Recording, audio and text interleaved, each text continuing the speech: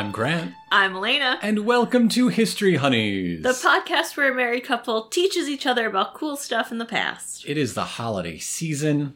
It is. It is time for Toyotathon, the Honda days. Where people that don't exist in real life make it seem that it's very common that you gift your loved one a car without talking about it. I'm sure it's all a scam by the people that make bows that are 6 feet in diameter. Is that like okay, aside from like super rich, ridiculous people, like does any like middle class even person do that? Like no one does that. You're not just like, surprise, honey, I bought a car. Because you know what would happen? Your honey would beat the shit out of you for like, what are you doing spending money without talking to me? I hope you like it, because I put our household in debt for the next 8 years. Or more. Yeah. But there was a time when an automobile purchase was something that would be exciting and fun, and not necessarily that same sort of headache. We're talking, of course, about the 1920s. They didn't know how to make it a headache yet. They had not invented headaches back in the 1920s. That's why everyone was so happy. Well, they didn't really know how to take full advantage of you yet. Also, all the wild drinking. The headaches weren't invented. Who cares? Just go for it. Yeah. Yeah. But back to cars, I suppose. Okay, we're talking about cars. The widespread availability and relative affordability in the great auto boom was basically down to the Ford plants in and near Detroit and the way they were a model of mechanized efficiency. Uh-huh. Yeah. We're talking about, famously, the invention of the moving assembly line, causing this division of labor. You don't build a car, you do one of several hundred steps over and over. Yes. Having very high wages in these plants, especially compared to other, manufacturing jobs, which dropped employee turnover from around 31% to 1.4% annually. Mm-hmm. Hiring new people and training them up is expensive. You cut that cost, that can be passed on down the line. And critically, the strategy of vertical integration, owning every step of the production process. Yeah. Ford owned his own ironworks, his own lumber yards, his own tannery for the leather bits, glassworks for the glass bits, railroads and ships to move everything from place to place. Nearly every step of the way until that finished Model T or whatever it is rolling off the end was Ford owned all the way back. Mm-hmm. Except one thing. He had to buy his rubber from someone else. Oh, how awful. So today we are going to talk about Fordlandia, the quest to fill that one gap, to be the source of his own rubber. So in 1926, Henry Ford directed his company to build a massive rubber plantation and a company town in order to staff it. Oh, you already know it's going to be bad. If there's a company town involved, things aren't going to be good. Both were absolute failures in a story about hubris and neocolonialism. So rubber. Let's start with the rubber itself. Okay. It is a product of rubber trees, native to the Amazon rainforest. Yes. So the way it works is laborers would go out and tap trees, boil down the sap to produce raw rubber, and then carry these big rubber balls to towns to be sold worldwide. Yeah. I always feel like there's a certain point in someone's youth where you find out that rubber comes from trees. Like you tap a tree to get rubber and your mind is blown. Yeah. Yes. Am I alone in that? Because I feel like as a child, that was like a pivotal moment in my life where I was like, what? And that like old pre-synthetic chewing gum comes from the same place. Yeah. Yeah. Like that's bizarre. The crazy thing. Yeah. Rubber barons set themselves up as middlemen once industry discovered, the very useful properties of this plant product, right? Gaskets and tires, oh my. So these rubber barons, the latex lords, built palatial estates in the jungle and forced indigenous people to tap trees under slave conditions. Latex lords sounds like a strange kink. Yeah. Yeah. Is that just because we've been watching so much Farscape? Or... Oh my god, there should totally be a character. Yeah. Like, there should be someone introduced who's like, that is who I am. That is my name. And you're just like, yep. Moya meets the latex lords. Yeah. Latex lords right there. So all of this profit, all this surplus value was generated by forcing indigenous people to tap trees under slave conditions. In fact, Brazil was the last country in the Western Hemisphere to abolish legal slavery, instead replacing it with de facto slavery. Conditions in the north of the country in these rubber producing operations were just terrible. You can easily imagine. Like in one region, the indigenous population fell by 90% just because of how miserable the working conditions were. In 1876, Henry Wickham, Englishman, very proud and Mr. loyal. Wickham? Mr. Wickham himself. Mr. Wickham? Of Pride and Prejudice fame, yes. I'm not going to like this Mr. Wickham, am I? Well, he smuggled literal tons of rubber tree seeds out of Brazil under a false shipping manifest. Oh. This is played up as like a major act of like biopiracy. Oh. Although a lot of the salacious details were invented by Mr. Wickham himself, trying to sort of build his own legend later in life. Oh. Smuggling out rubber seeds was not illegal. Then? Forging your manifest was, I guess. Yeah. How much of a roguish fiend he is up for debate.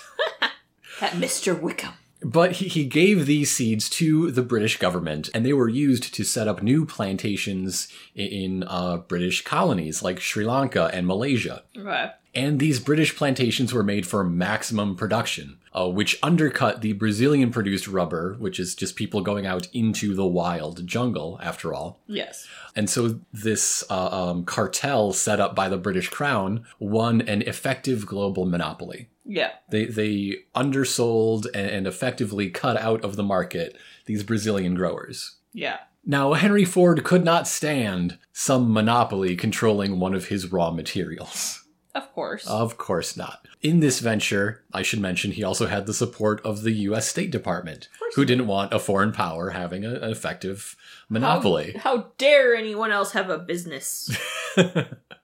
How dare anyone have the power to exert leverage over American business? Yeah. So to get into that rubber business himself, Ford acquired an area of jungle, a huge area of jungle, by the way. By the time he was done, he owned something twice the size of Delaware.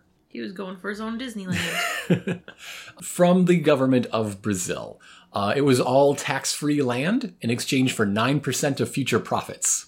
Oh, they made a bad deal. Right. If you're going to take a percentage, always take it from the gross. Also, this is an internal part of the pipeline. There are no profits to be made here. Yeah. That's not what it's for. Part of the deal was also that Ford had the right to operate as an essentially independent state. Oh, what you doing there, Brazil? Why are you letting that happen? Because if this worked, there would be a model for their growers to get back into the global rubber trade and break this British cartel de facto monopoly. So Ford's planners put their city up on a high area of their plot to protect it from floods. Okay. Which meant it was inaccessible by road or rail. That makes it a little hard to get, like, the rubber out. Yeah, everything had to be shipped in along the Tapajos River and then carried up from the shore. How far you had to carry it depended on the season, whether it was the rainy or the dry season. Yeah. And so when the river was low, there were these floating islands that came and went over the seasonal shifts, right? That would just trap boats there. Yeah. So now that we've got our place all planned out, we need to bring in workers to clear the land and build the town and, plant the first bits of, rubber plantation. And I bet we're going to treat them awful. Well, it wasn't great considering all of the constant attacks from ants, snakes, and scorpions. Oh, God. This is what happens when you try to clear cut the jungle. The jungle cuts back. I don't want to live anywhere where there's scorpions. To deal with all of this excess lumber and brush being cleared, they burned it, right? In the middle of the rainy season. So how'd that go? Did that go well? Did they actually, burn anything? It was horribly smoky and choky, and it took a lot of, like, kerosene out of their budget. They couldn't have just, like, waited till the next season? There are 2 seasons in the rainforest. Yeah. They did everything in the wrong one. Could have just, like, chilled for a while. Be like, hey, cool, we got the land. Let's just, like, you know, in 3 months, things will be good. There was also the big wave of malaria that hit during this early clearing period. Because it was the rainy season. And every few years, there was another large wave of malaria that ran through as Fordlandia developed and grew. Because you know what mosquitoes like? Places with rainy seasons. So Ford saw that, you know, he's got all of this forest to clear. Why not publish a brochure about the many uses of these various breeds of Amazon tree and build a sawmill to like bring in some cash on the side? It never really generated any notable profits over the entire life of the town. What was he like promoting for them? You know, the strength of the wood and its beauty and all the good things that you can do with these wood. Various old growth jungle trees. Mm-hmm. Again, because it's wild forest and not tree plantations, you're not going to get it as efficiently as any other lumber yard that had developed by that point in, say, North America. Yeah. Where Ford already had a logging operation. Yeah. I mean, when life gives you lemons, try to cut down the tree and sell it. See what happens. So Ford's plan was for Fordlandia to be both a part of the supply chain, obviously, but he also spoke of it as a civilizing mission to recreate the ideal life in the midst of a foreign land. The ideal life, of course, was a Midwestern American town, much like he grew up on. That's controlled by the company. Oh, yes, very controlled. In the middle of nowhere. Well, in the middle of a very hard to get to place. Mm-hmm. That's exactly where I want to go. Henry Ford was afflicted by the same sort of delusion that many successful people are. Yeah. I don't know if it's a particularly American thing, but all of the examples I can think of are, which is that success means you're right. Even in things that you aren't necessarily successful in. Think of any popular, like, big-name scientist with a Twitter account, for an example. Uh-huh. Or go back to our Epcot episode and think about Walt Disney's plans for his ideal prototype community. Here's the thing. It's not American. It's just people who have power and money. Yeah. Just look at, like, any king or anything in history. Like, come on. But because Henry Ford had solved manufacturing, therefore he could solve agriculture and society. And society. Those two things that are very much like manufacturing. So company managers were housed in a neighborhood a little set off to the side called the American Village, or Villa Americana. Mm-hmm. Visiting the American Village is just uncanny. It's a very familiar thing in an unfamiliar context. You have American small town Midwestern architecture, right? Uh-huh. Single family homes with yards and driveways. And then you look a little to the left and there is uncut Amazon rainforest. Yeah. It's very strange. It's like Edward Scissorhands in the middle of the Amazon basin, basically. Yeah, he just like slapped it right there. Right.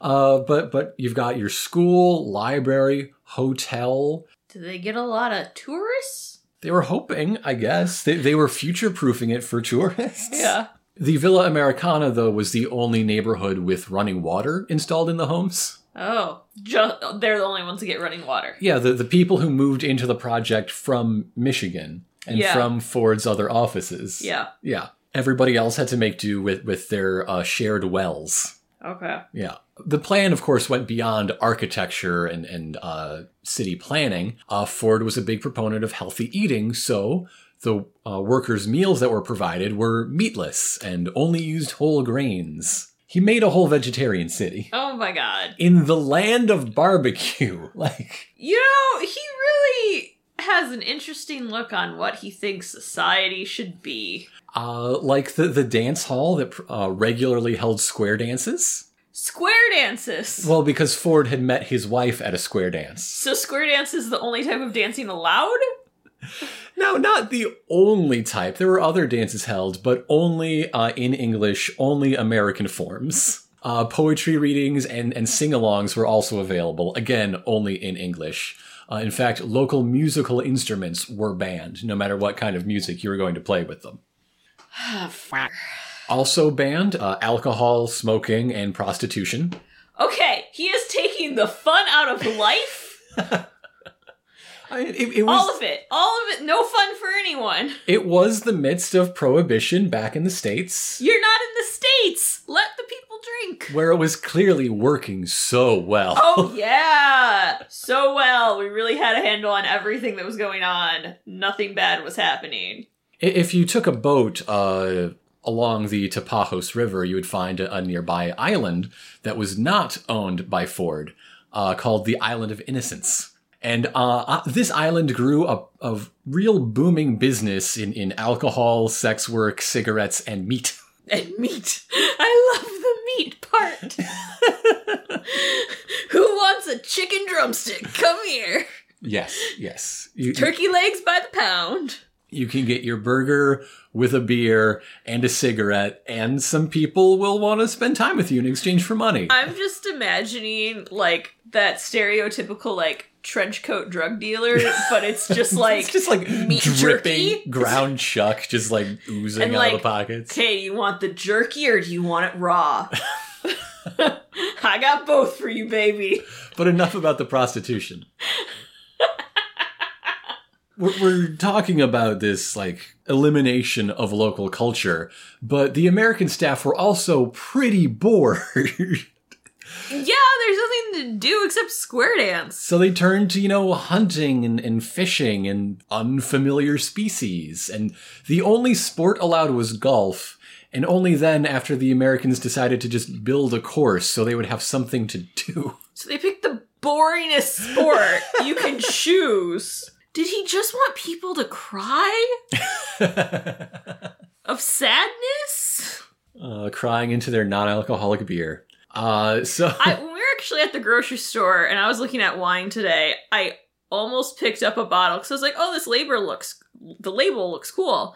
I read it and apparently it was a bottle of wine that didn't have an alcohol content. So it was just dry grape juice? The alcohol content had been removed. Okay. And I was like, what is this bullshit? And why is it mixed in the middle of the wine aisle? This should be on an end cap somewhere next to the grape juice. I was very angry. It was also way too expensive. Yeah. For having none of the good stuff. Yes. Yeah. So speaking of the sort of cultural imposition, schooling was provided to free of charge for every worker's families. Every day started with an American flag raising ceremony and salute. Course. With uniforms provided for everybody to look like... They're red, white, and blue. I wouldn't put it past him. I mean, the only pictures I've seen were, like, black and white. So you don't know. They could have been. I don't know. Ford's greatest pride, of course, was in how he ran his workplace. And those same innovations were put to the test in Fordlandia. Like the high wages that squashed turnover in America, but they had the opposite effect in Brazil. Because there's nothing to buy in the middle of the jungle.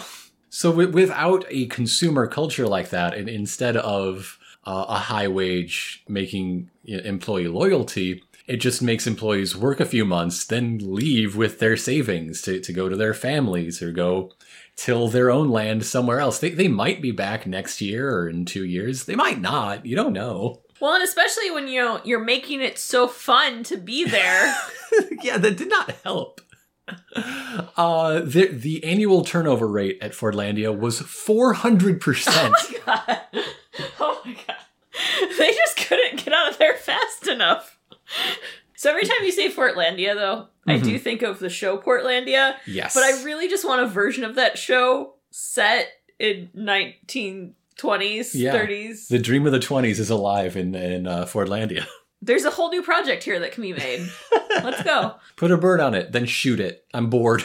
Well, and just think about, like, all those jokes, but now it is about the fact that, like, you can't buy meat. I have to go to the island to get my black market meat. Yeah, the Sprouts restaurant would just fit. Yeah, it's fine. Another part of the factory life that got moved to the plantation life was the 9-to-5 business day and time clocks to punch in and out. Now, prime tree tapping hours are around 5 a.m. to noon because of how the sap flows. Uh-huh. Did he read up on anything before coming here? As far as trees go, literally no. No, he did not. Even any jobs that didn't rely on, the behavior of trees and sap, to do physical work in midday is asking for heat stroke. You get it done before the sun is high in the sky and before the temperature rises. And yeah. That's why the siesta exists. Because it's too freaking hot to work. We could all learn a lot about that. Trees don't work on clocks, though. I don't understand. Like, anybody who's been in any sort of agricultural production would understand why a time clock is just nonsense. So in 1930, this culture clash boiled over into a full riot. I love a good riot. Workers were provided meals. Again, Midwestern health food only. But they were provided... That's like a weird... weird phrase. When you think of Midwestern food today, you think of something that has 8 buckets of sour cream in there. But it's okay, it's vegetarian, it's fine. There's a side of tater tots, but also the dish includes tater tots. Deep fried cheese curds. Yes. With a side of ranch. But it's okay, there's no meat, it's fine. What was served restaurant style. You had waiters come and say, here's what we have today. Okay, I'll have that. Okay, very good. Here it is, right? Yeah. But to improve efficiency, management took away the waiters and switched to a cafeteria line. Okay. Workers were already feeling like parts of a machine, and now they are moving down the production line like Ford's cars. That is the last straw. So they're rioting over cafeteria. They are rioting over being served cafeteria style. The actual inciting incident, the flash moment, is an argument between a bricklayer and one of the work supervisors in the mess hall in this newly installed cafeteria. But that was the one change in conditions that made that flashpoint possible. Yeah. The first thing to be smashed to pieces was the big time clock. Yes!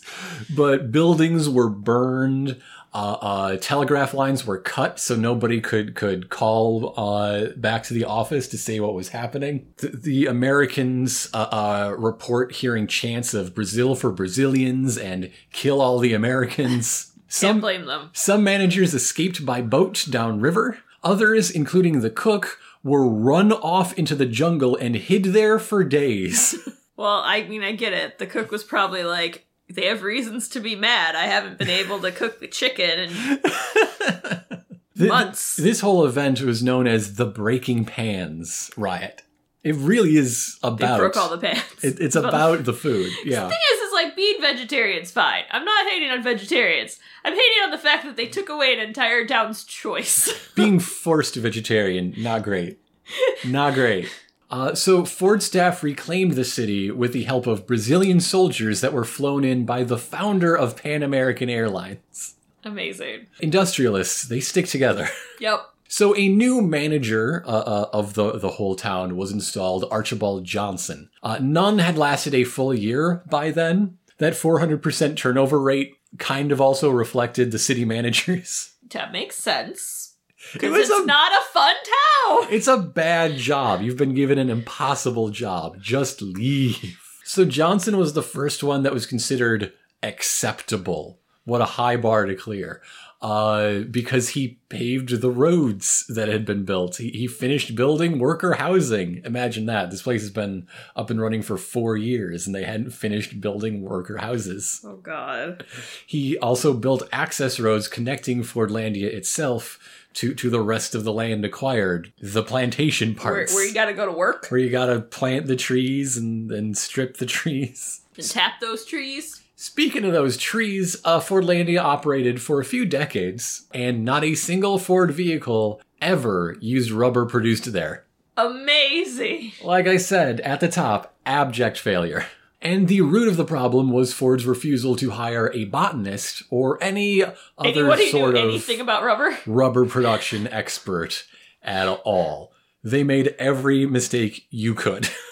I like to think that he hired people who tapped trees for, like, maple syrup and was like, oh, it's the same thing. We'll just follow you. The problem is he hired people who tap trees in Riverdale. Who don't know when to tap trees. Because once again, they did it backwards. They planted in the hot and dry season. So the initial crop failed pretty quickly. The way Brazil's wild rubber trees work is they rely on other plants to protect them. It's an interconnected, mutually beneficial ecosystem, right? Yeah. Like wild growth is. Ford planted nothing but rubber trees in nice close rows for maximum efficiency. Yeah. Now, British colonial plantations used roughly the same method because in Malaysia, Sri Lanka, etc., there are no pests to eat rubber trees. There's no rubber blight in Southeast Asia. There's no predator of the rubber tree. Exactly. They took advantage of the problem of invasive species. They made that work for them. Mm-hmm. So back in the tree's native Brazil, blight jumped very, very easily from tree to tree in these rows. Tons and tons of pesticides could not stop the spread of insects. Workers would collect caterpillars from the leaves to burn in giant bonfires week after week, season after season. This caused a pretty rapid bit of natural selection. They sort of bred this species to have its caterpillars, hatch and eat on the top of the leaves out of sight. I thought you were going to tell me they became flame resistant. You couldn't burn them anymore. Yes. I was going to be like, what the f***? That's amazing. The famed asbestos caterpillar of Brazil. No, they just stayed out of sight on the top of the leaves where you could not see them. I mean, that's fine. That's not as cool. I was just really imagining, they're like, okay, we're going to burn these caterpillars, and then all of them being like, no, motherfucker, we're coming to get you. And then they just crawl out of the fire while still burning, be like, we're fine.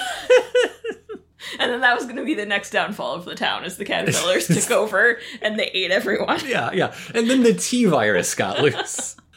So trees were planted on slopes so that no land would be left unproductive. Those trees were just damaged by the wind, sun, erosion, just left out exposed. Dense foliage provides wild rubber trees with moisture in the dry season. Whoops, don't have that anymore. Uh-oh. So now they've got to water their trees, pick off the bugs, just coat them in chemicals for the other bugs.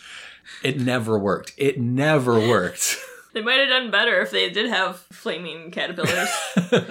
At least then you'd have a story to right? send back home. Then the tourists would come to see the flaming caterpillars. Instead, the best they did was, fish for river manatee. Woo.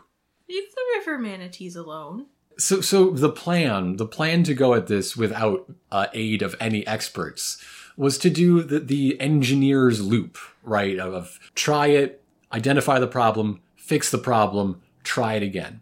That made for incredible efficiency in manufacturing. It made Henry Ford into Henry Ford with a capital HF, right? Whoa. It doesn't work in agriculture. Trees aren't cars. Ecosystems are densely interconnected and interreliant. And having an expert might save you from making mistakes that would take generations of tree growth to fix. Yeah. There's no rapid prototyping. There's no rapid anything when you're planting and growing and harvesting trees. Yeah, they're not necessarily the fastest thing there. So as harvest season after harvest season came and went with no harvest to speak of, and failure became more and more obvious, Henry Ford defended Fordlandia by emphasizing the cultural benefits over the business plan. He was a man that did not manufacture cars. He's a man that manufactured men.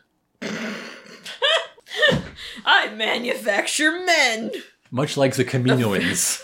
I'm just imagining that speech now. Yeah. I don't manufacture cars. I manufacture men. In fact, you can see a diorama at the Ford Pavilion in the 1933 World's Fair. Hey! Or at least you could if you were around in 1933 through 34. Yeah. That shows a white-suited American instructing a nearly bare indigenous worker on how to render the rubber in this lush field of trees. Oh, you motherfucker. Now, Wow, I've sworn so much in this episode. I am sorry. Yeah, you have. We got a whole field of ducks. They're flying south for the winter. That's exactly it. They're going home for the holidays. Now, I don't know the dress code out in the fields of the Fordlandia plantation, but I do know who was teaching who how rubber worked. Yeah. And I do know that there were no lush, successful tree growths in the background. So, Was that painted by someone that they just, told, this is what we want you to paint? Or was it more like, yes, come paint this from real life, but we need you to totally lie about it? I would imagine that the model maker of this diorama... Or a diorama, yeah. ...never left the United States. Okay. What materials they were provided, I do not know. As the years stretched on, it became clear that no matter how you defined the mission of Fordlandia, it was a bust. So in 1933, a second city and plantation were founded on yet another land purchase adjacent to it. This one called Belterra. Ah. We're not going to give up. We're going to do it again, but slightly better. Belterra learned from Fordlandia's lessons. There was less social engineering. They allowed people to have fun? For instance, the school still had mandatory uniforms and everybody learned from the same school primer that Henry Ford did as a young man in the United States. But you were allowed to eat meat and play music on non-American instruments. That's an improvement. It's an improvement. Also, botanists were allowed. Oh my god, thank you. It produced 750 tons of latex over the next 10 years. It's amazing what happens when you listen to a botanist. Their goal was 38,000 tons of latex over 10 years. Just shameful. They made more than 1% of their goal. Almost 2. Almost 2. Almost. Henry Ford II, the grandson of Henry Ford, took over the company in 1943. 6 weeks later, he sold all the land back to the nation of Brazil for a massive financial loss. That's for the best. Yeah. It's for the best. The first thing he wanted to do, taking over the business, was get rid of things that were not profitable, and Fordlandia was the first thing to go. Yeah. Henry Ford himself died in 1947. Despite Fordlandia being his passion project for many years, being something he believed in the possibility of, the dream of very strongly, and being very hands-on, he never even visited the country of Brazil. Dude! He almost did once. Maybe if you would have gone, you would have been like, this is a bad plan. This is not working out well. Despite being built on a terrible, terrible foundation from any direction you looked at it, the reason Fordlandia was abandoned in the end without a third try to make it work is that synthetic rubbers developed during World War II had almost completely eliminated the market for natural rubber. Yeah. There's no point. Oh. You're trying to grow something you don't need. Yep. Fordlandia, though, despite having no Ford present, still exists as a town of roughly 3,000 people. Oh. Less than 100 lived there for a number of decades, and still until a sudden population boom began around 2005. Why? People just started moving into that area of the country and found a town there. A whole lot of houses and buildings to reclaim. And yeah, all right. Okay. This stuff was built to last. Replace the windows, sweep out the floors. The landmark water tower, erected in 1930, still stands, although the Ford logo has completely faded away. The hospital, sawmill, and workshop still stand, empty of their old equipment. Some are falling apart a bit more than others. Mm-hmm. If you make it that far into the country on a real wild safari of a vacation, locals will be glad to offer you tours, and you can see the Midwest suburb planted in the center of a rainforest. You can see a big graveyard full of malaria dead. Huh? I thought you would enjoy that. Uh-huh. Yeah, I was like, ooh, we should go there. And you can use that hotel that they built. And you can see this gradually fuzzening border between former plantation and wild forest. Yeah. Like, if you look on Google Maps, you will see, like, these access roads going back around Fordlandia and Belterra into what were clear-cut and row-planted rubber trees. Yeah. So, darling, what have you learned? Ford was a very boring man who did not like any joy in his life. He did enjoy swinging his partner round and round. And I feel like I should have known this. Because we have a Ford Fiesta. The party car. The party car, as I call it. And they were like, oh man, basic Ford Fiesta comes with ambient lighting. And I was like, okay, cool. The party car's got some cool lighting. You know what lights up? The cup holder and my toes. And this was a selling point for them. I feel like after you're America's best known anti-Semite, being canceled for being too into square dancing is way down the list. I mean, yeah, but I feel like now I feel connected more to the car though with this like, oh, whoever decided this, they like knew that Ford was awful. And they're like, yeah, dude had a weird idea of partying. Mm-hmm. Also, probably not big into the word fiesta. He seemed very English only. Clearly anti-Portuguese in Fordlandia. I have to assume anti-Spanish in other places. But I learned more about all of this. I knew of this. I knew that he had a town that he created and a plantation for rubber. Yes. I knew it did badly. I didn't know how bad. Very, very badly. And how awful it was. A certain degree of success becomes brain poison.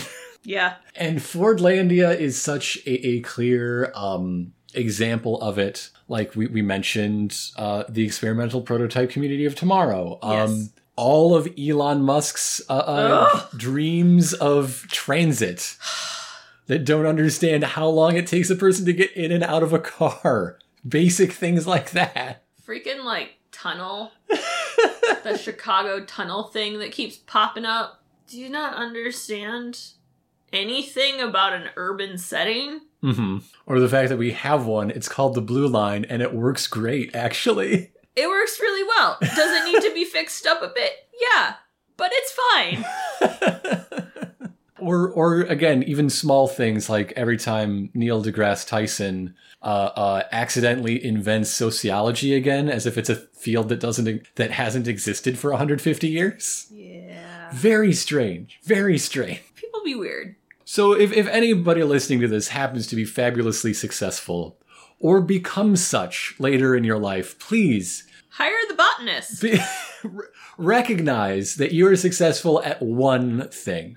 Maybe two at the most. Listen to experts for everything else. Yeah.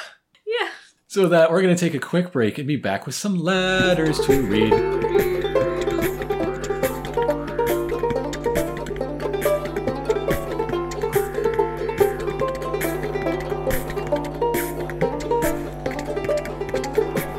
Welcome back, everybody. Hello! And at the end of our episode, before we say goodbye, we have to talk a little more directly to people through the medium of letters. Letters. Kristen writes in, shares that their favorite plant is the humble and robust cacti.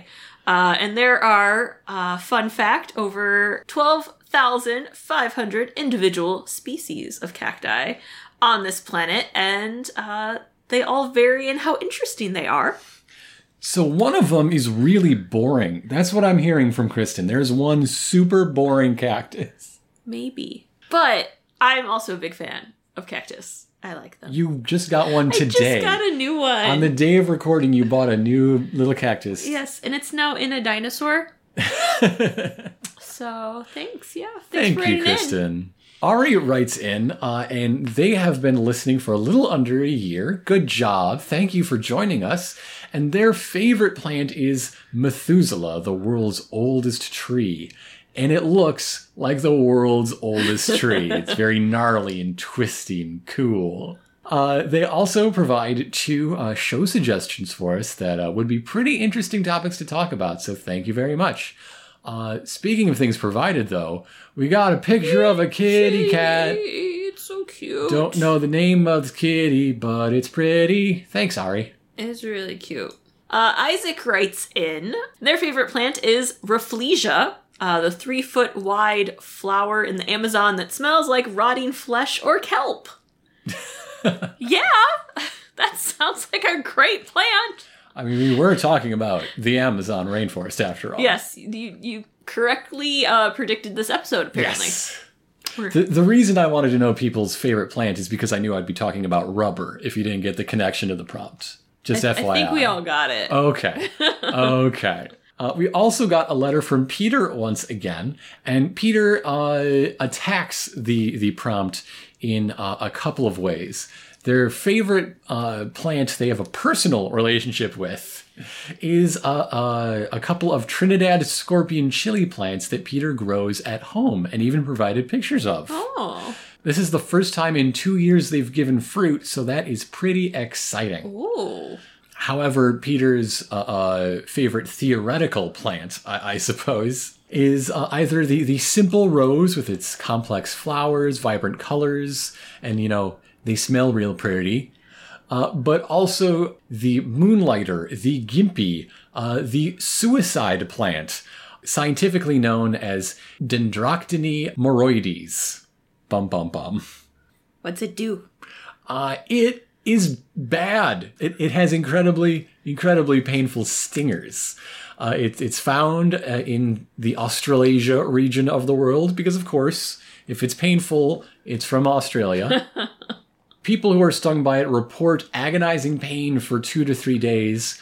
However, in some cases, it can last for years after the incident. The reason it is known as the suicide plant is because horses that are stung by it have been known to throw themselves off of cliffs to escape the pain. Aww. So everybody watch out and learn how to identify that plant and never go near it, please. I beg of you. Oh my god. Do you have a favorite plant? Audrey 2, a mean green mother from outer space. Yeah. Who is also bad. Yeah. Yeah. Yeah. Do you have a favorite plant? Keep in mind, many of your plants are within earshot and they will get jealous. I like all my plants. I posted pictures of my plant babies today. Yeah. Yes. Though I think my favorite household plant right now is the skull I have that has an air plant growing out of its eye. Mm-hmm. It looks cool. This is a ceramic sculpture in the form of a skull. Yeah, it's not a real skull. It is I'm not an that bad. Animal or human skull. No. That would be quite a conversation piece.